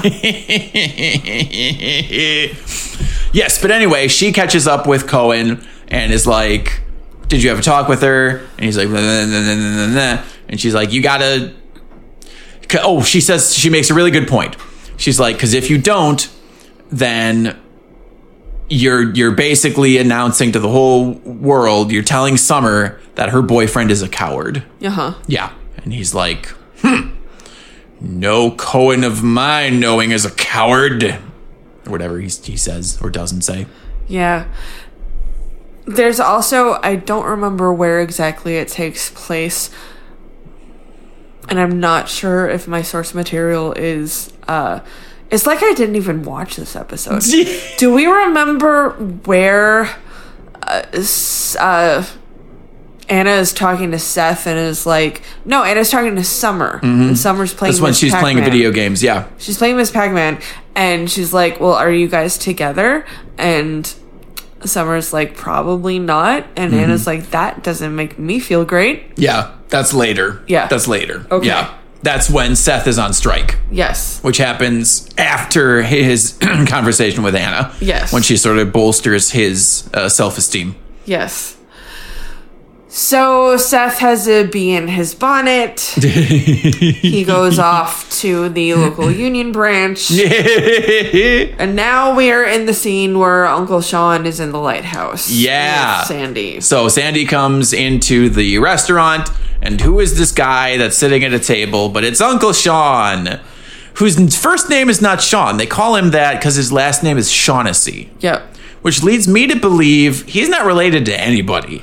This character-ass actor. Hey, I'm glad he's getting work. Yes. And Sandy kind of does a, end of the episode, like, hero speech, but we're still in the middle of the fucking episode.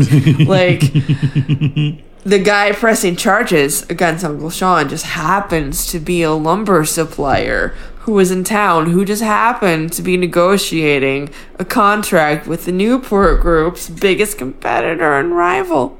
And isn't it a rare coincidence that it was that hotel room into which Sean just happened to stumble? And isn't it an incredible coincidence that there was probably a fair amount of very sensitive documentation in that self-same hotel room that certainly would have been of great interest to one Caleb Nickel. And then there's a lot of really weird close-ups that happen in this scene. Yeah, like extreme close-ups. Because then Sandy leans in and we get fucking close to his face. And he's like, you can count the eyebrow hairs. You can. And he's like, you really think I'm going to believe that a gut full of liquor and a confused old man found yourself in exactly that hotel room? Who do you... I mean, he's got like a smile on his face when he's saying it. He's like, this is super obvious what you were doing. Yeah. And then what does Sean do? He does the old, I've been friends with Caleb for a long time, and if I were to sit down with the DA, it might not be good for yous. Yeah. He's like... What is it? He also leans in, and we do a super extreme close-up. Yeah, and he's like, Caleb Nickel and I have... he says, like, oh, that's a very interesting theory of yours, or something like that. And then he's like, Caleb Nickel and I have been friends for a long time, and if I get chatty with the DA, who knows what I might say? Just not the kind of guy you want doing your muscle work, Muscle work guys need to be solid. Yeah. Like, they need to be... Like, I'm pretty sure Colin from Succession, Colin would never turn. No. Sit Colin down with the DA, he knows not to say a fucking word. They should have watched some episodes of The Sopranos. That was a more contemporary reference. Yeah. Yes. Yeah, you don't talk to the police. It doesn't matter if you're a mug or not. You don't talk to the fucking police. You don't say shit. So the next scene, we're just gonna try and clip along here. Yeah. A little bit. Almost our bedtime. It's almost our bedtime. The next scene is basically a commercial for a sandals resort. Yeah. Ryan and Teresa are walking on the beach, and Teresa's like, oh my God, I guess I see why you like it here or whatever. What are they eating? Ice cream. But what was it called? Some kind of Balboa bar. Balboa bar. How the fuck do I remember that? Good job. I would never have gotten that ever in 1,000 years. They look delicious, though. They look like big, flat drumsticks. Yes. And not in a cone. Right. On a stick. They look like Klondike bars on a stick. But what they do look like they're covered in nuts of some kind, yes. or something like that. What we're saying is someone bring us ice cream. Yes, I would like an ice cream, please. Yes. They talk about how Ryan is struggling to be Marissa's friend and how it's just not natural and how easy it is to be Teresa's friend. And then we get a bunch of backlit shots of fucking... And what is the song that plays? It plays 3 or 4 times. Something about... Going home? Going home. Yeah. Yeah. It's got like a plucky guitar. Yeah, I don't recognize the song and I didn't look it up beforehand. Okay. I apologize. I just didn't know if it was a song that... Right, because very often you'd be like, and that song was blah, blah, blah, by blah, blah, blah. Yeah. That was on Geffen Records. I didn't have an encyclopedic knowledge of everything that was on this show. But they do use a lot of music that would become quite popular. Right. Right, it was like known for that. Right. Yeah. So, we jump from this scene to the Union Forever scene. Yes, okay, we're in Seth's... Oh God, the things that Summer says, again, they seem so out of fucking character. Yeah. Because she's hopping onto the bed. We're in Seth's bedroom, and she's like, what does she say? She's like, you ready for your workout, Cohen? And I'm like... You want to stretch your hammies? Yeah, she's like, you want to stretch so you don't pull a hammy. Yeah. Yeah, you're ready for your workout, Cohen. And I'm like, ew. Yeah. Like, okay, cool for being sex positive. Good on you. Episode gets an honorary ew count because of this scene. Because of that fucking dialogue. Yes. And again, I'm getting a little bit of whiplash for the 180-degree turn from last episode where they were like, sex is so awkward. There were elbows and fucking nutsacks everywhere. I don't know if she accidentally stepped on my fucking eyeball. To this episode where it's like suddenly they're super into sex and like they're both really great at it. And like apparently she's just coming all the time. And she's like, come and ride your pony, Cohen. Which is deeply ironic because... I feel like I told you this at one point, but I'm going to repeat it again on a recorded medium. Do it. Ready? Yep. So, the actress who plays Summer, I do not remember her name at this point in time. Do not at me. This actress has her own podcast, right? Yeah. And she used to date Bill Hader, right? And she went on one of either her podcast or somebody else's fucking podcast, I don't know, and was like, the first time I ever had an orgasm during vaginal sex was when I was 38 years old. Rachel Bilson, that's her fucking name. Good job. I got there. And what the internet did was rush to see whom she was dating at age 38, and that person was not Adam Brody, who plays one Seth Cohen. Yep. And they dated at the time, either after the filming of the show or during. Mm-hmm. And so the whole internet was like, Adam Brody. Wasn't the Brody dick. You batted dicking down. Nope. Who was it? Bill Hader. Who apparently has just like magic skills in the boudoir. Yes. Good for you, Bill Hader. Bill Hader, if you're listening, let us know what your secret is. Right? I'd love to know. Yeah. I'd love to know. I just want to know. Just curiosity. Scientific research. I'm not going to try and, what do they say? What do the rappers say? I'm not going to try and, what's it called when you borrow someone's style or when you appropriate or misappropriate another rapper's, is it biting? Sure. Try and bite my steez? Sure. I'm not going to... If it were 1997, this is what we would say. We're going to the next scene. Sorry. No. It's still this scene because she's like, you want to dig down, Cohen? And he's like, you know what? Until you're ready to acknowledge me in public, and he says it this way, I am on strike. And she's like, but fuck me, daddy. And he's like, nope, not gonna do it. I'm leaving. And then he leaves. And she's like, but I'm still so wet. He uses some kind of union terminology. That comes later. No, but he says it when he leaves, too. Just like a one-off, like... He does? Yeah. Yeah? Like, bye, union.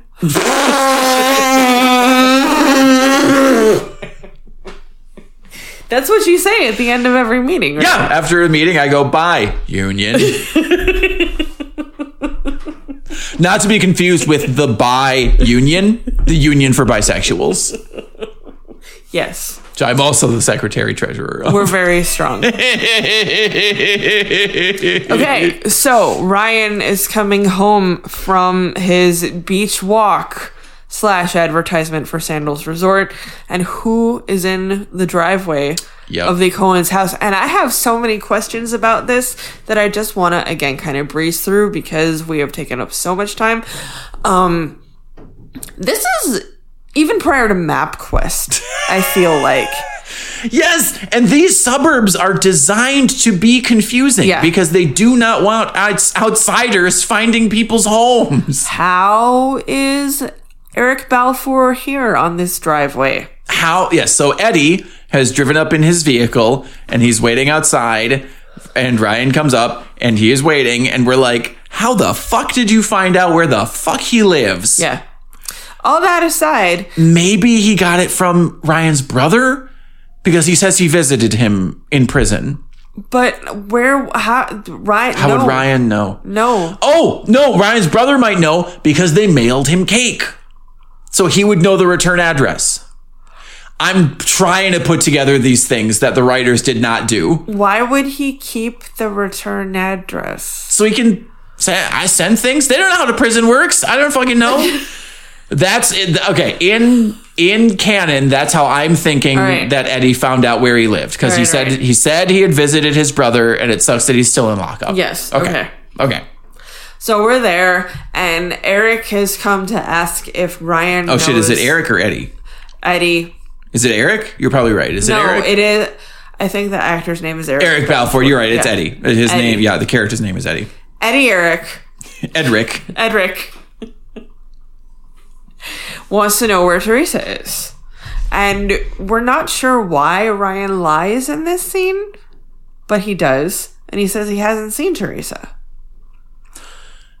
Again, from my perspective, because I'm still thinking that in their talk on the beach, did she mention that Eddie had proposed to her? Yes. Okay. Yeah. Yes. So we do know that it's not abusive. Right. Yeah. Okay. I actually think that Ryan is being a real one for her. Because if she wanted Eddie to know where she was, she would tell him. Yeah. So it is not Ryan's place to that's my interpretation of why he lies. We do get also a vague, ominous kind of feeling from this whole scene. Mm-hmm. Like it could be Ryan Punch part Infinity Wars at any point. And it may still come to that. Whom knows? Whom indeed. But yeah, he's like, nope, I haven't seen her. And he's like, all right, well, you really made it yourself here, man. You're doing good for yourself. I'm glad you got out, Yeah. He does seem like a solid guy, this Eddie character. And we learned from Teresa that he's a foreman at his job. Yeah. He's not doing drugs and booze like all of his friends are. He's an upright stand-up guy. He is 8 years older than Teresa, and Teresa is canonically 17. Okay. So that's weird and gross. That is a little weird and gross. Yep. Okay, no. She did not tell him.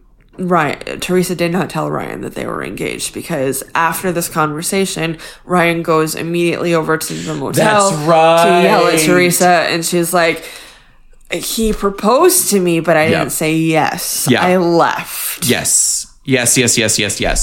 No, he did say that they're engaged, and he was like, you didn't tell me you were engaged. Yes, and that's where she's like, we're not, because I didn't say yes. Right. Yes. And it takes two to engage. Yes. Eddie. Yep. Fucking Eddie.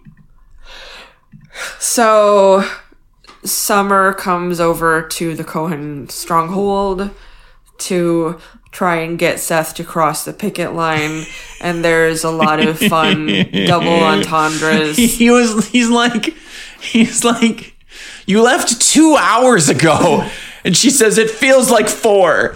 She's like, she really wants that bone. Yeah. And she's like, and this is maybe one of the strangest things that I don't think Summer would say. She leans in close and she's like, it wouldn't be like you were a scab if you weren't doing any of the work. And I'm like, just masturbate. Honey. Everybody. Just masturbate. Yeah. Just go home. Just get a lube. I bet you have... Get a vibrator. A little vibe. Yeah. Just masturbate. Like, you don't have to fuck this guy. Just masturbate. But we do have to fuck guys in a heteronormative culture that does not prioritize actually what women are feeling. For sure. Yeah. For sure. Yeah. And he's like, nope, I'm staying strong. This is where he says... solidarity? He says solidarity. He says a few other things, too, like union jargon. I can't remember what it is. He's like the working class... he says rank and file. Yes. He says the rank and file are holding strong. Solidarity. He puts a fucking fist up. And her argument is something like to get him to sleep with her is like, what if you didn't have to do anything? It's not technically crossing a picket line. And I'm like... Yeah, that's literally what I just said. But anyway, I guess you weren't listening to me. That's fine. I don't blame you. I'm very boring. So yes, anyway, he is holding strong and she's like, boo-hoo. Wah, wah. And she leaves. Yep. And it's still the evening. I am the worst. I'm sorry. Not a big deal. We're both very tired. We are tired.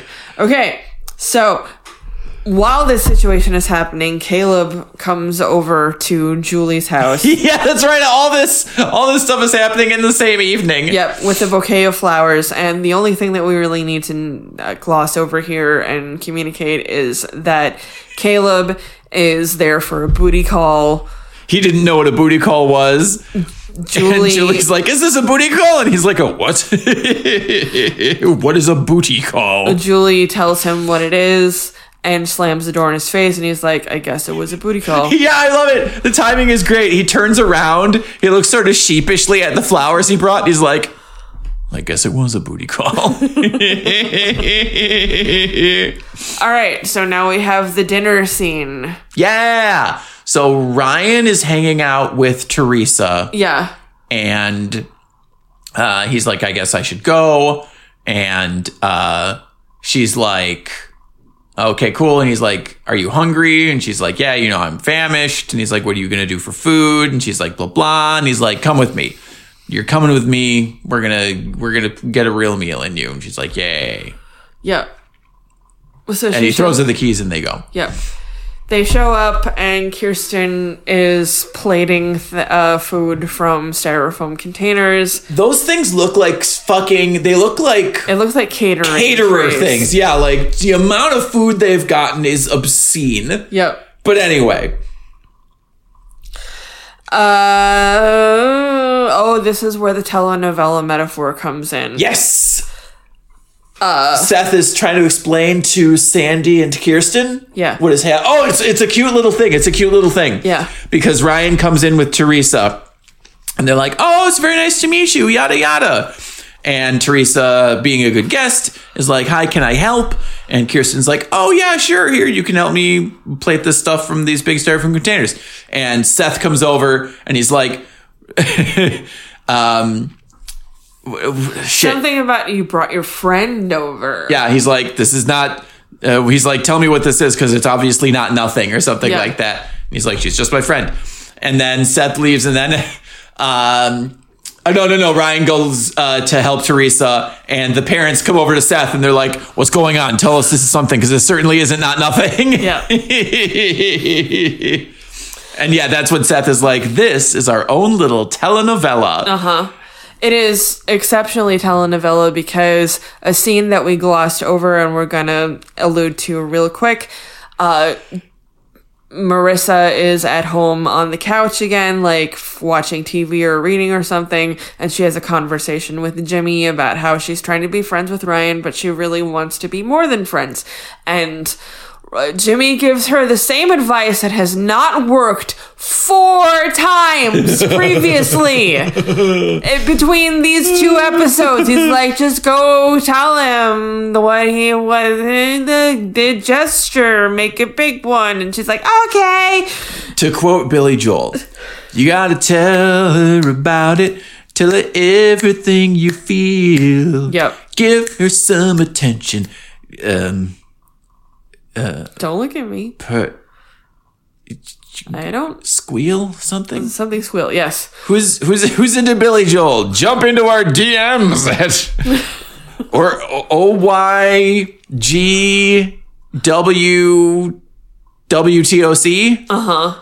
.tumblr.com. Just rolls off the fucking tongue. Rolls off the tongue. And so, yes, okay, her grand fucking gesture, and we all saw it goddamn coming. Everyone is sitting at the table. People are learning. Oh, they're having a grand old time because Teresa is telling them stories about Ryan and from Chino. And he's like, oh my God, can we please tell a story that doesn't involve me falling over or injuring myself somehow? And Seth is like, well, they could tell you could talk about your days doing musical theater. And Sandy's like, I used to do musical theater in college. You should tell us all about it. Ding dong. Who's at the fucking door? It's Marissa. It's Marissa. But also Seth has some kind of throwaway comment about John Travolta. Yeah. Like, you got nothing on Grease. Oh, Kirsten is like, okay, well, we need to fucking change the subject before he dives into Grease Lightning. And yeah, Seth is like, you could fuck up Travolta or something. I would pay so much money to see Peter Gallagher do Grease Lightning. Okay, I didn't know where you were going. I didn't know if you were going to say Peter Gallagher do Grease Lightning or Peter Gallagher try to beat up John Travolta. Grease Lightning, baby. Go Grease. Go. Yes. Yes. Perfect. No notes. Okay, moving on. Nobody can actually talk about anything because Marissa is showing up at the door. Yeah, oh my God. She ruins the whole fucking party. The whole fucking party. Sorry, I keep talking over you. The scene ends with her sitting down at like the head of the table and going, so what was everybody talking about? And they cut away. Right, everyone's boners go. Yep. The next morning, Eddie calls to talk to Ryan because he also has Seth's cell phone, the house's number. Oh yeah, that's right. He was talking with Seth. Seth comes into Ryan's room and is like, it's Eddie on the phone. Are you here? Yes. He's covering the receiver and Ryan motions like, no, I'm not here. And so he's like, oh no, sorry man, I missed him. And then he just hangs up on him. Yes.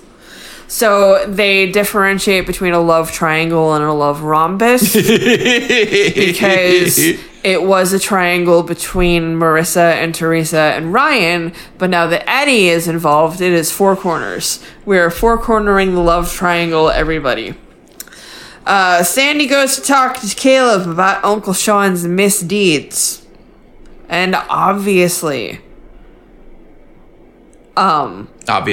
Sean's misdeeds are misdeeding. Yeah, and this is where Caleb, we alluded to it before, Caleb says, I kept Kirsten safe by not telling her about all of this stuff. However, she would be incriminated because she signed all of Sean's checks. Yes, yep. That sequentially is where that happens. In the student lounge, this is where Anna is playing Ms. Pac-Man, and Summer comes up to apologize to her. Let's quickly talk about what Anna is fucking wearing. So she's wearing, again, jauntily cocked to one side, a newsy cap. Newsy cap. You gotta have a newsy cap for playing Ms. Pac-Man. Gotta be wearing a newsy cap. She is wearing what appears to be. Now, this sweater is very confusing. It is a long sleeve sweater. I was studying this fucking thing because it is so fucking confusing. It's gray. It has a stitched anus. It's not an anus. It's an anus. Okay. So it is a gray long sleeve sweater. The left sleeve is black. The right sleeve is light gray. And the front of the sweater is mostly light gray. So, okay. The front and the right sleeve is light gray. The back and the left sleeve are black. On the front, the stitching, and I finally figured it out, it is a black and gray hand-embroidered version of the Union Jack, the British flag. But it's white. No, it's black. It's stitched black on her top. Oh, okay. And there's a patch. There's a patch on the right breast that says Je t'aime. Uh-huh. What? We don't know. What? And I think she's got a long sleeve button down under the sweater. It is either the Union Jack or the anus flag from Community. I think it's the Union Jack. That's where my brain went, to the anus flag. You talk about her conversation with Summer. I'm going to try and find this fucking... Oh, there's absolutely no way you're going to be able to find it. No? No. Unless you do Google images of that specific episode. I'm going to try. It's called the Telenovela? Yep. Summer doesn't think that their relationship is going to last much longer, and this is where she gives this little heartfelt speech about how she is dumb and Seth is smart, and eventually Seth is going to realize that he's too good for her and he's going to dump her because everybody dumps Summer, and that's why she is afraid of taking their relationship public, not because she is ashamed of Seth Cohen. Do we buy that? Do we think that's actually what she's feeling? We think that the actress delivers that speech reasonably well to make it believable, but we have no idea what Summer's actual character is. If Summer's character is whatever the writers need her to be in the moment, then yes, we believe that. Yeah. Damn, they've got a lot of really good Anna outfits, but I can't find that specific one.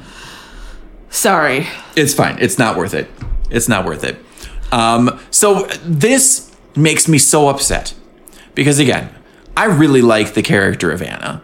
Like, I think they've written an interesting character. Yeah. I think they've written an emotionally very mature character who is better than this, deserves better than this, and needs to fucking basically armchair therapy both of these idiots who broke her heart. Like, both of them are complicit in breaking her heart. Yeah. You know?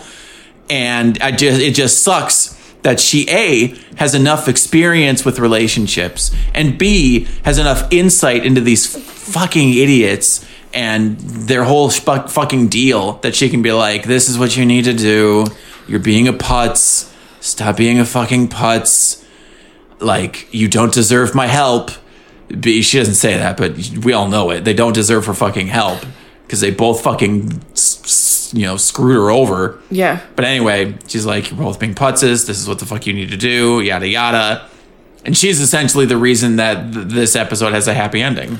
Like, they can't have two sidelined former romantic interests in age inappropriate relationships. Because I feel like for this reason, Anna is not long for this series. No, I don't think she is at all. Yeah. But whatever. Okay. I hope she wows us with a few extra Lukes before they get rid of her. I thought they'd gotten rid of her. I thought she had served her purpose of just being the jilted lover, but yeah. She didn't even get to bone him. Yeah. Apparently he's decent at it. I guess. It is what it is. Not according to Rachel Bilson. So now Seth has also been given Seth has been given... Luke gets a booty call. Oh! From Julie Cooper. Does that happen now? I thought that happens right at the end. Nope. I think that happens... Oh, you're totally right. Yeah. Yep, I remember now. we don't have to spend that much time on it, but also it's very funny because Julie had to just teach Caleb what a booty call is and realizes that she is young and fun and wants to have young and fun sexual experiences. So she calls Luke and is like, Luke, this is a booty call. Right. She's like, Luke. And he's like, oh, it's great. He picks up and he's like, Miss Coo. And she's like, do not say my name out loud. And she's like, you are going to go to the hotel tonight. You are going to the same room that I have been at. You are going to knock twice so I know it's you. Yep. And Luke, this is a booty call. And the look, the grin, the smile on his face is fucking impeccable. Yeah. And again, I ship it and I shouldn't. I ship it and I shouldn't. These characters are happy, and that's not always a given in the show. In fact, it is never a given. So we're just going to celebrate when people are happy. Marissa goes, we immediately think some shit is going to go down because as soon as Julie tells him to go to the motel, Marissa goes to the motel and to talk to Teresa and or have a girly scratch pillow fight. Foxy boxing. But no, they're just there to talk about their feelings for Ryan. Yep. And there's something about Saint Teresa or whatever, and we're juxtaposing this shot with Ryan driving back from Chino, because this also happened at some point. Ryan, he's driving to Chino. Oh, to Chino. Because he's going to go have a talk with Eddie. Eric Balfour. Yeah. Yeah, we're actually sort of juxtaposing his conversation with Eddie because he comes clean to Eddie at Eddie's job. Yes. And he says, I lied to you. And Eddie's like, why would you lie to me? And he's like, it's not really well explained sort of what happens in that. Yeah. Eddie says that he really loves Teresa. He asks Ryan if he does, and Ryan doesn't have a good answer. And Eddie's like, well, I do. And he's like, I will fight for her if I have to. Yeah, he's like, you better figure this out. You got a lot. And he pats Ryan on the shoulder and he's like, you got a lot to think about on your drive home. Which is absolutely going to show up in a previously on. Oh, fucking absolutely. It goddamn is. Hundo P. I do not ship Ryan and Teresa. No. I don't ship Ryan with goddamn anybody. Yeah. I ship Ryan with a fiction. I ship Ryan with a therapist. Yep. Oh, yeah. I professionally ship them. I ship Ryan with Seth when Seth is not talking about Seth. I ship Seth with Sandy. Ryan with Sandy? Ryan with Sandy. Yeah. Oh, I think they're perfect. Yeah, they're perfect together. They get each other. They're like two sides of the same coin. I would just watch 4 seasons of them surfing. I'd watch, seasons of them just playing Dynasty Warriors. And learning life lessons. Eating pizza. Yeah. Right? Maybe Ryan could become like a paralegal, something like that. That'd be great. It'd be perfect for him. Keep him out of trouble. So yes, the girls are talking. And it's actually, I kind of really liked the metaphor. So Teresa says that when she was a little girl, there was a statue. Stained glass window, right? Stained glass window, thank you. Of Saint Teresa, who has an arrow in her heart. And, she says that one day she always hoped that an angel would, shoot her with love's arrow. And something probably tells me Saint Teresa was martyred by being shot and not necessarily being shot by Cupid's arrow. Right. But that's how she interpreted it. And she was kind of hoping one day she would fall in love. And so Teresa's inner struggle, her inner conflict is, does she love Eddie enough? Because she says very nice things about him. She says, he's very reliable. He's a foreman. He's not a drug addict, anything like that. And then she very forcefully says, and he loves me. And that's where whoever she's speaking with says, and they kind of, they get it. And she's like, do you love him? Yeah. And the only answer Teresa has, and you can kind of tell she's not just answering Marissa, she's also answering herself.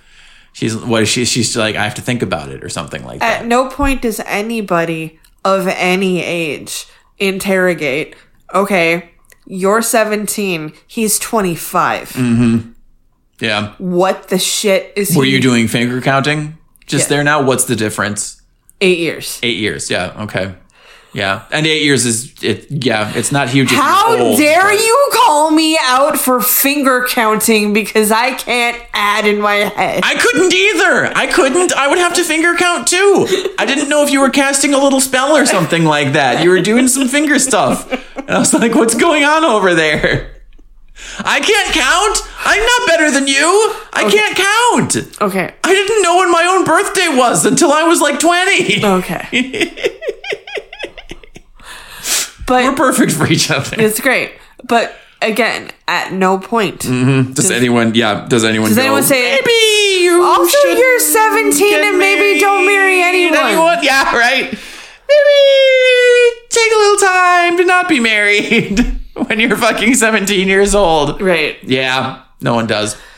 But it's great. The girls have a heart-to-heart. Ryan and Eddie had their heart-to-heart. And it's great. It's fucking great. The shot is a wide shot of the two doors of the hotel as Julie Cooper is opening up her door and entering that hotel room. Marissa Cooper is exiting the hotel room directly next door, and they do not see each other like a sex farce. The show is edging us. It is. I didn't consent. I guess I'm watching it. I guess I kind of You tacitly implies consent. Yeah. Okay. So,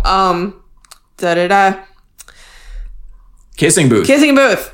Kissing booth is live at school. We are cutting to the kissing booth. Yep. Duncan, Brundon, Brad. What was the guy's name we came up with however many episodes ago? I do not recall. It's too late for me to remember things that I said. Somebody text us the name Yes. that we came up with, if you can remember. So Brad is kissing and being kissed by girls. This is all very heteronormative. Do we actually show Brad being kissed by girls? We see girls he just there? swooning later. Yeah. There is a line of girls to kiss Brad. I don't know if we see them or not. I don't think we do. We do see a guy plant a big old smooch on Summer, though. Yep. And that's when Cohen comes to he charges to the front of the line. He gives the guy a wad of bills. Yep. He's like, here's your refund. Get out of here. And Summer's like, Cohen, what the fuck are you doing? You're causing a scene. What the fuck? This is for charity. So you know how I taught you what a fan cam was? Yes. So this is the moment that had fan cams existed in 2003 would have been fan cams. The Summer and Seth shippers love this. So this is their equivalent of the Ferris wheel. Yeah. Okay. I gotcha. Yeah. I gotcha. So this is his big moment. He's like, you're going to kiss all of these guys in public and you will not kiss me. And she's like, what the fuck are you doing? And people are like, what the fuck? Are you guys dating? And he's like, yes, I am dating Summer. I am Seth Cohen. I am a nerd. I am a geek. She is fucking awesome. No, he says I am an emo kid or That's something right. like that. That's right. And he stands up on the table and he's like, you will acknowledge me now. And the camera kind of tilts to encapsulate his long torso. Right? They put on a wide angle lens so they can catch the entirety of his body in a single frame. And he's like, what does he say? He's like, you will acknowledge me now. Or lose me forever. Yeah. And he sticks his hand out and she's conflicted. And people are like, oh, what the fuck is going on? Summer is dating Cohen. And they're like laughing. And Brad's like, ew, what the fuck is happening right now? And this is great because she takes his hand and she gets up on that table and they smooch and they're smooching and they're smooching. And all of the guys in line all evacuate just like with disappointed looks on their faces. They're like, But then they cut to the line of girls. Yeah. And they're all like, ah! They've got like big fucking beaming smiles on their faces. The whole line has turned to chibis.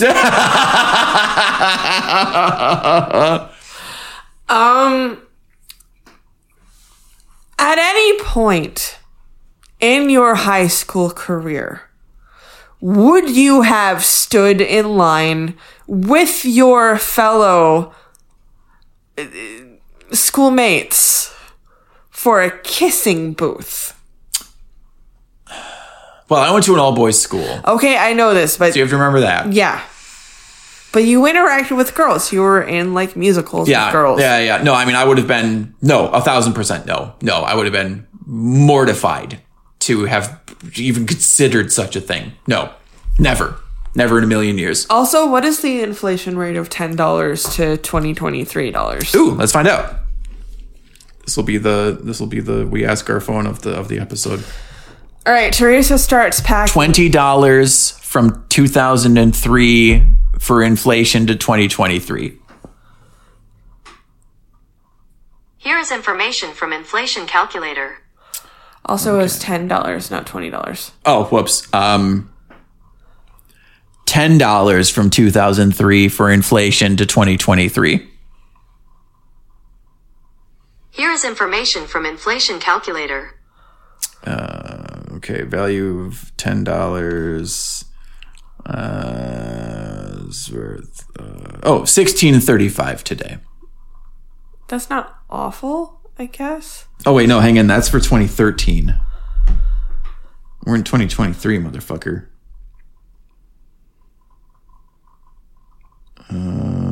Inflation calculator is not really. It's not helping me out here. Okay. Oh, here we go. Okay, I got the right number in today. No, it is 1635. There we go. So Teresa is in the motel and she is packing her shit and she is calling Eddie because she has made the decision to get married to his predatory ass. And there's a knock at the motel door while she is asking the foreman or whatever to get Eddie on the phone, and she puts the receiver on the bed. Like you do. We pull in on that receiver very purposefully, and I'm like, oh God. Who's at the door? It is Ryan Atwood. One Ryan Atwood. She's like, Ryan. I'm going to quote my source material. Do it. Blah, blah, do the right thing, blah, blah, figure out what that is, blah, blah, why don't I want you to go, blah, blah, why don't I want to go, blah, blah, and they start kissing. And they smooch. I don't ship it. We do not ship it because it is the dumbest possible decision Ryan could have made. Like, I understand. Yeah, I was thinking the same thing, and I think I came to the exact same conclusion that you just did right now. It makes sense for his character. Yep. It makes sense because it's a person who is genuinely nice to him and interested in him, and she's hot as fuck. And most importantly, I think it is someone who listens to him and is home to him as well. Yeah. Someone from Chino, somebody with whom he can actually connect on a very personal level. But yeah, again, someone who fucking listens to him. Yep. Like, that is so big. Like, here's my problem with the storyline that we're setting up. It is Ryan is being shuffled from one girl problem to another girl problem, but also, what else are we going to do on this show? Is he going to learn calculus? No. Is it going to... No? He's a smoldering hottie that he is there to be put in romantic positions. Romantic, smoldering hottie positions. Full stop. Like, yeah, that is his point. Yep. How do you like them apples? I'm surprised they haven't made him shirtless more often, honestly. Like, the restraint that they have shown vis-a-vis Ryan Atwood shirtless. I think they quickly realize that he is still, in fact, underage. And that is the end of the episode. We close in on a shot of the telephone on the bed, and Eddie is saying, Teresa, are you there? She is not there. She's not there, Eddie. She's not there. Okay. Yeah. It was a really fun episode for the most part. I enjoyed a lot of the sexual politics, Felt very sex farcy, you know. There was some snappy dialogue. Right, exactly. Yeah, smooching. I'm a big fan of smooching. Sandy Cohen. Anna had some great outfits, which I always appreciate. Keep me on my toes. Keep me guessing as to what the fuck you're gonna do next, Anna. But yeah, that last part, I don't ship it. I honestly don't. They seem like good friends from their neighborhood. Obviously, they dated in the past, but like, whatever. That's what Ryan needs: friends and a therapist and friends and a family and friends. Yeah. That's what. But this is a soap opera. So this is our new fucking plot line, apparently. We've moved on from Oliver, and now this is the Eddie/Teresa plot line, and we'll see how many episodes this one takes to fucking wrap up into a nice, neat bow. We'll see who gets poisoned in the morgue. I don't... And I want to poisoned in the morgue. Poisoned in the morgue. Is that a euphemism for something? It's whatever you want it to be. Anal. So I do want to point out one thing. The cinematography of this show is pointed. Is that maybe what I want to say? Like pulling in on the phone receiver. Yeah. It was foreshadowing, right? Foreshadowing. That's the word I was looking for. So when we're going way back in the episode, Julie and Jimmy have just come out of their weird teacher conference, right? Parent-teacher conference. And Luke is in the hallway. And he's like, oh, hey, Mrs. Cooper and Mr. Cooper. Well, right? And it's an incredibly awkward conversation. Because both of you. Because you're both here.